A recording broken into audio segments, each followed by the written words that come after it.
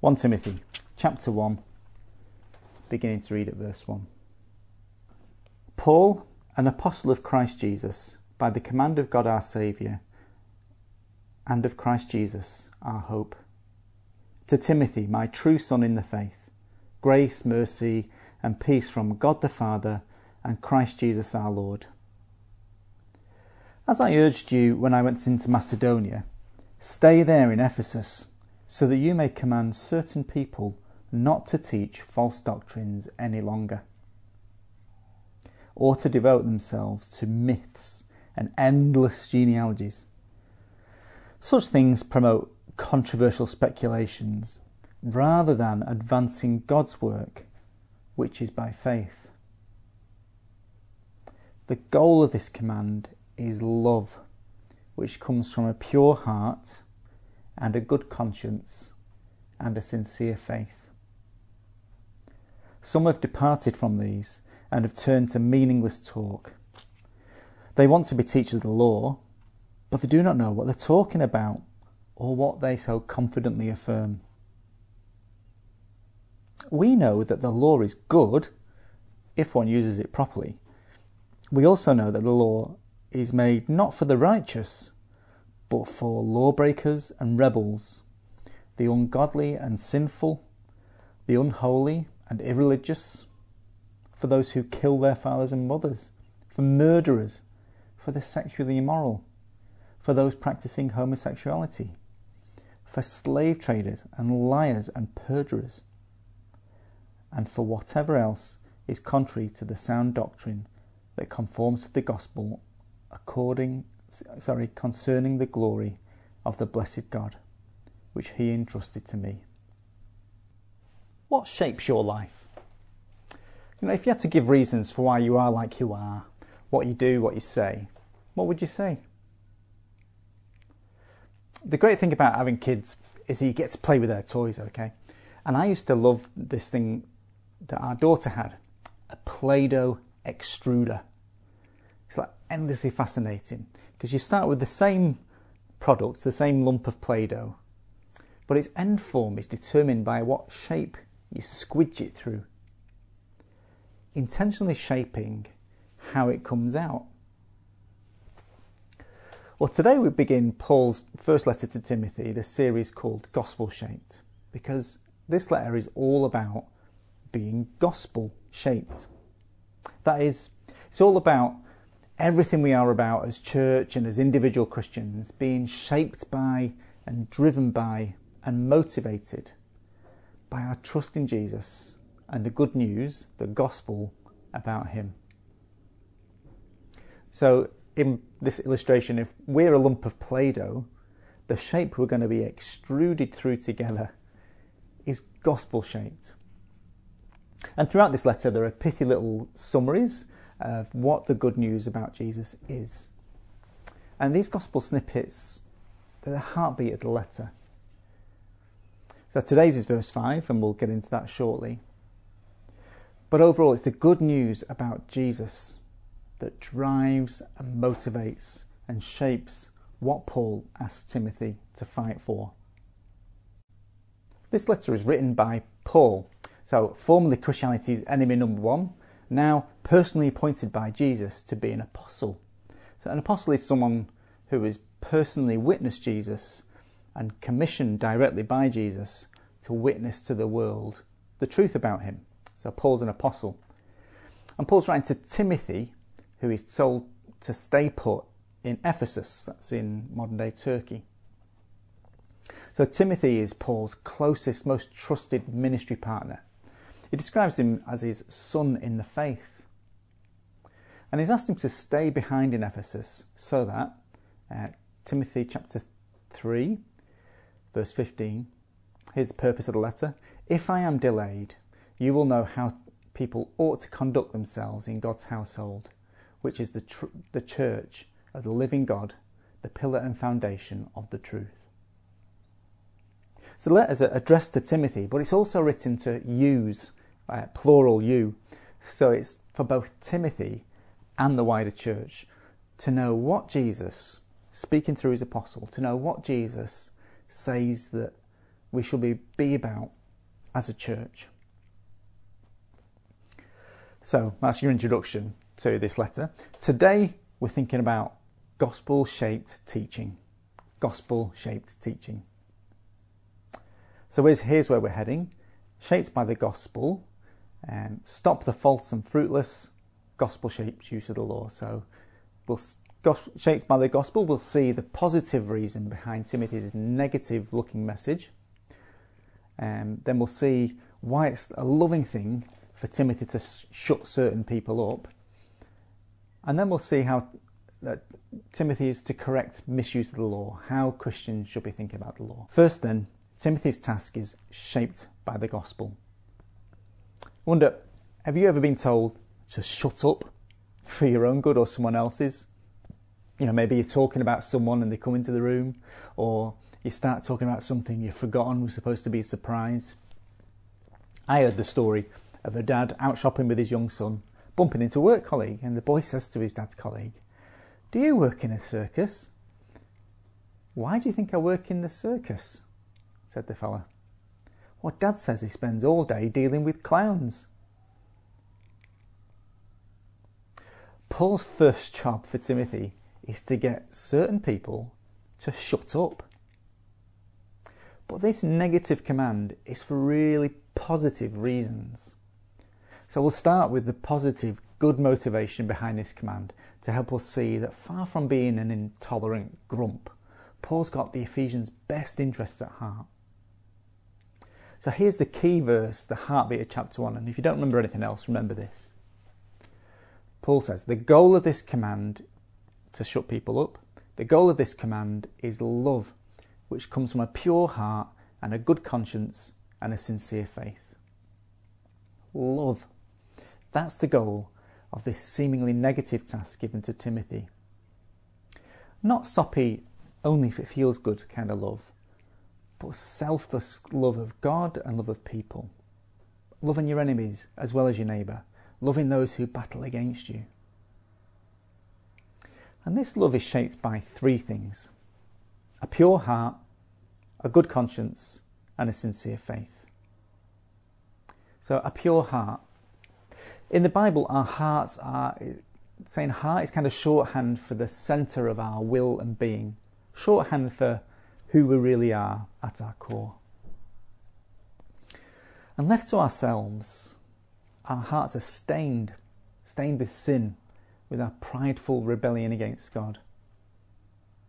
But a pure heart is what everyone trusting in Jesus has. That's a heart that's been made clean, washed by the blood of Jesus. By that I mean, when we put our trust in Jesus and his death on the cross, when we trust in him to pay the penalty for our sin, the stain on our hearts is washed away and replaced with Jesus' pure, sinless record. So our knowing Jesus' self-sacrificial love shown to us shapes that kind of love in our own hearts. It's a love that comes from a pure heart and from a good conscience. So your conscience is your God-given internal ability to know right from wrong and knowing that you should do the right thing. So you know that feeling. I get it. Every time I see a police car, I think, oh no, they know about my late library book. Well, that's your conscience. So a good conscience is one that is informed by God's word in the Bible, one that's powered up and sensitised by the Holy Spirit living in us, but one that is clear because we trust that Jesus has cleansed us from all the things we've done and all the things that we will do that trouble our conscience. So a good conscience shapes us in love for God and others, because it means we don't have to go and do all the selfish and unloving things that people do to justify themselves and keep quiet their niggling conscience, their seared conscience. So a pure heart, a good conscience, and a sincere faith. Literally a without hypocrisy faith. So it's a faith that doesn't only sort of intellectually agree with a bunch of stated truths, beliefs. Well, it does include that. But a faith that trusts and relies on and depends on Jesus for real. The kind of faith that changes lives. A sincere faith placed exclusively in Jesus.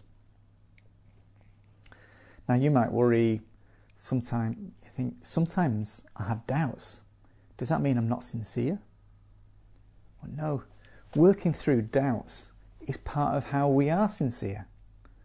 Believing in Jesus throws up all sorts of things that are hard to get our head around intellectually and emotionally. And it'd be insincere to just ignore them, just as it will be insincere to just give up on Jesus because it's not all smooth sailing. Now, God gave you a brain and a personality to use in your sincere faith. If you have doubts, work through them. Get help from a more mature Christian. Ask me. Now, the opposite of faith isn't doubt. It's hypocrisy. It's double-mindedness. It's trying to have your cake and eat it. Trusting in Jesus when he suits you. Trusting in yourself when he doesn't. And having a sincere faith shapes us in love because we aren't proud of earning our own way to God, so we don't look down on others. And we aren't insecure in our own failings because we trust that Jesus has dealt with them. And so we're not left using people or lashing out at them to make us feel better about ourselves in our insecurity. You see, the gospel, the good news about Jesus, isn't a dead, dry message. It's a living, life-giving message that brings us into personal relationship with God through Jesus. It's a message that grows us in love. Love which comes from a pure heart and a good conscience and a sincere faith. That's the kind of love the Ephesian church needed. That's the kind of love we need. And that's the kind of love that is to shape all that we do and all that we are. This beautiful kind of love is a far cry from the scabby dog of an offering that gets passed off as love these days, isn't it? So often love is just diminished down to being about mere tolerance, about accepting any old rubbish from anyone and never disagreeing with them. The ultimate goal being never to hurt their feelings. But that's not loving people. That's not what Jesus did. Jesus ate and drank with big ticket sinners, yes, but he didn't leave them as he found them. Jesus was loving enough to tell people when they were in the wrong. He was loving enough to call them to turn away from it, and loving enough to offer them a way out. And now Paul is telling Timothy to be loving enough to call people in Ephesus out when they're in the wrong. Timothy's been urged to stop the false and the fruitless. Our next heading, stop the false and the fruitless. The loving thing for Timothy to do in Ephesus is to tell certain people to shut up.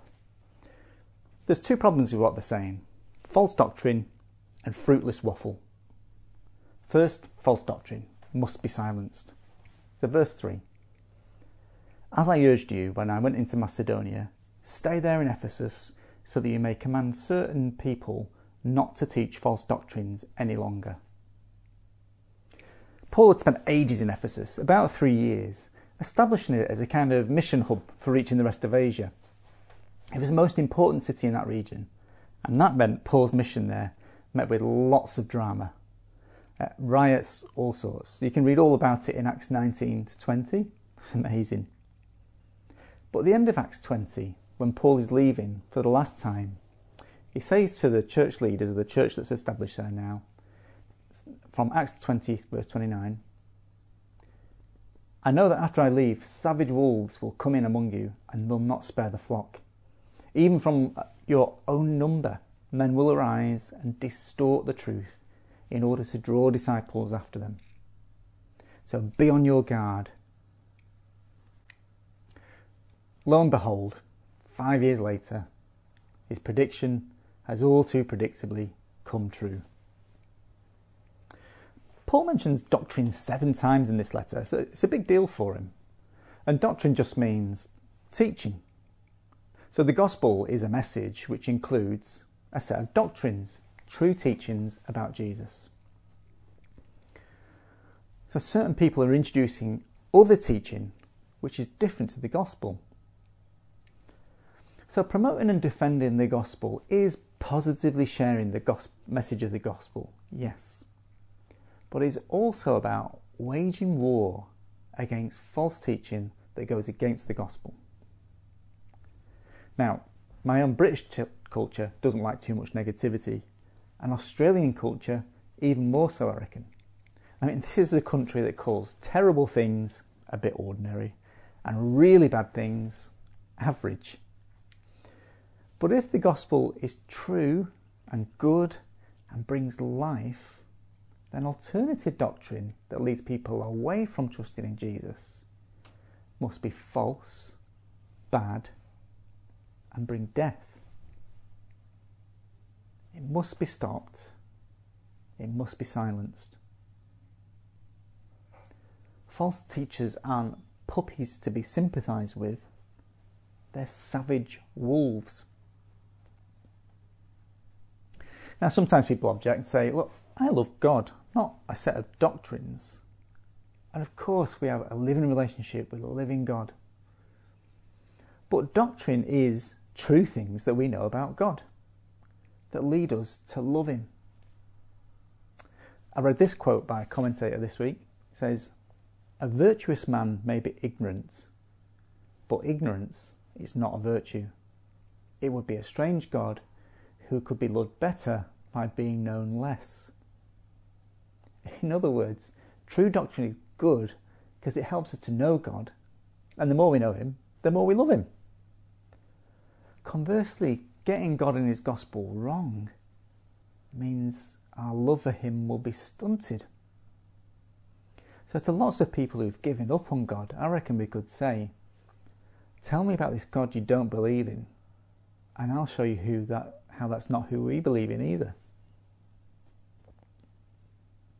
False doctrine needs to be silenced, and also fruitless waffle.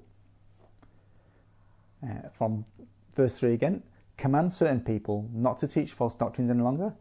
Verse 4, or to devote themselves to myths and endless genealogies. Such things promote controversial speculations rather than advancing God's work, which is by faith. Myths, they're mentioned 5 times in the New Testament, never positively. They're always part of a problem. So if you're ever peddled a brand of Christianity that is mysterious and mystical, be very, very suspicious. At best it will be a distraction from Jesus, and in all likelihood, false teaching. Now the call of the gospel is to respond in faith to the solid historical facts, events and teachings of Jesus.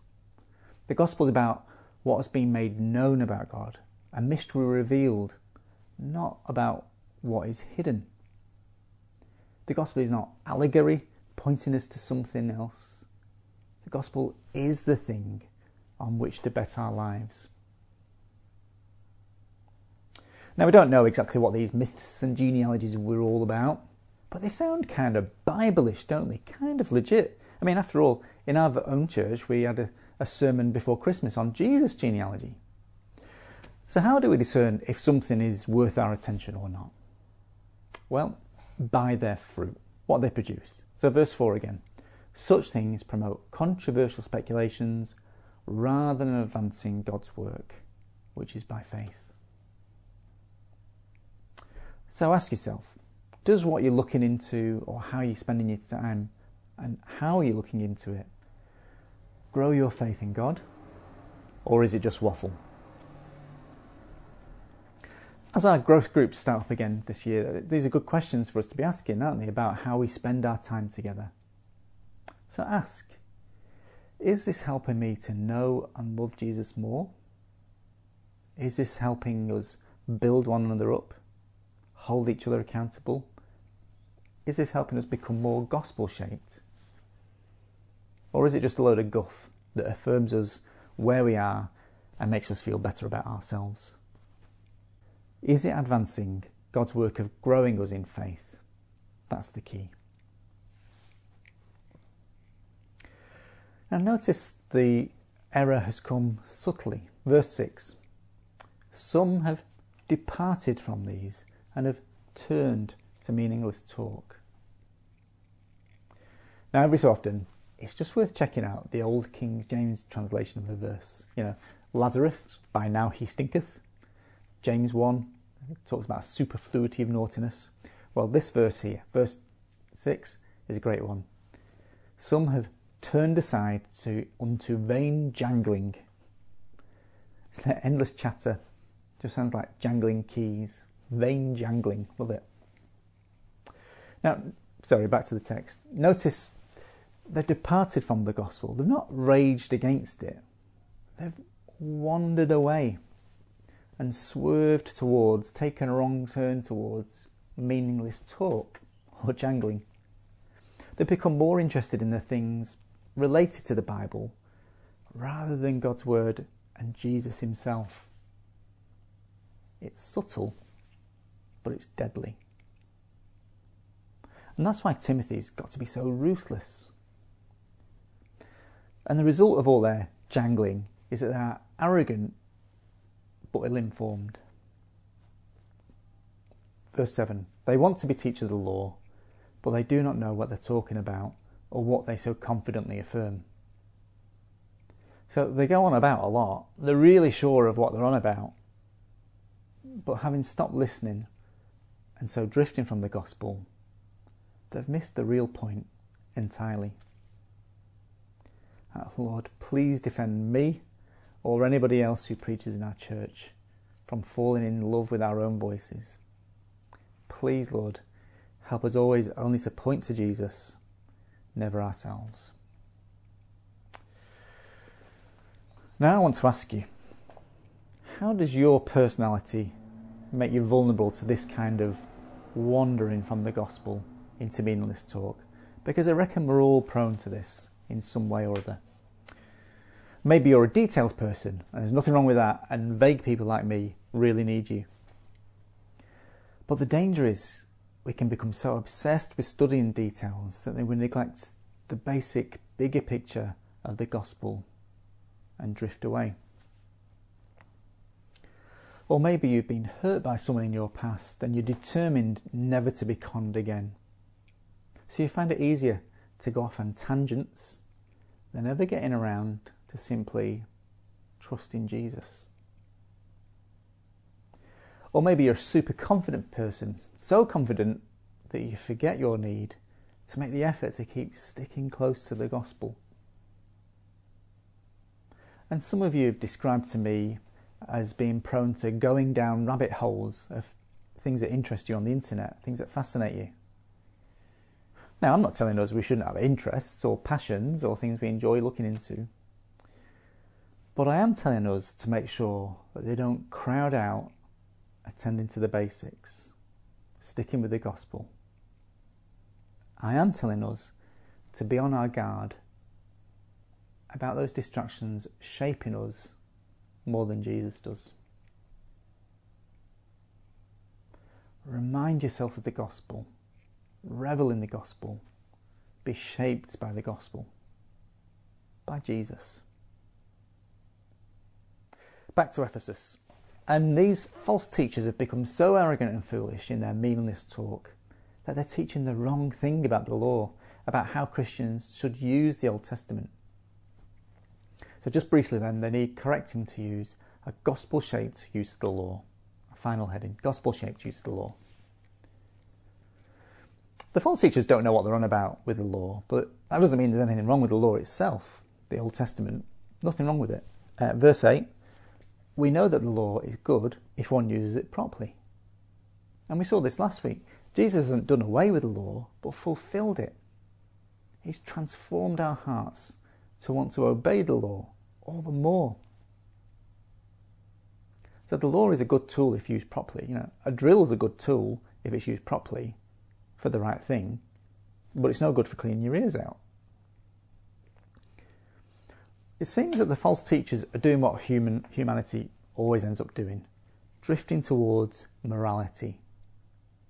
So being on about keeping rules and requirements, stuff that you must do to be right with God in your own strength.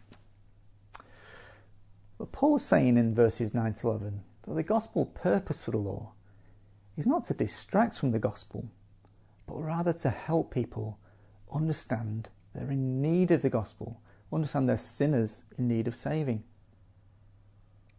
Because the law is in line with the gospel, but the law isn't the gospel. The law can't save us. But the law is good.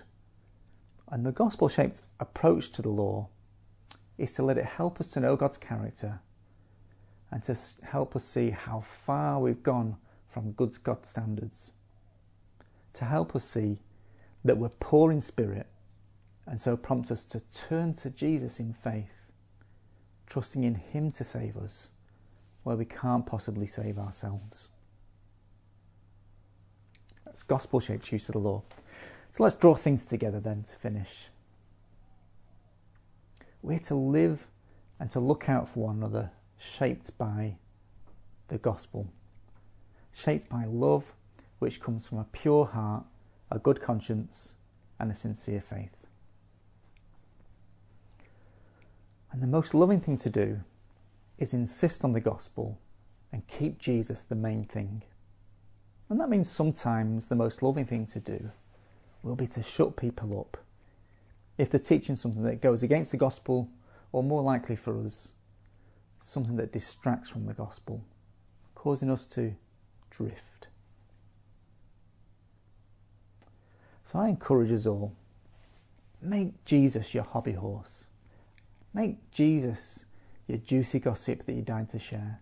Make Jesus your nerd-level obsession that you want to impress people with.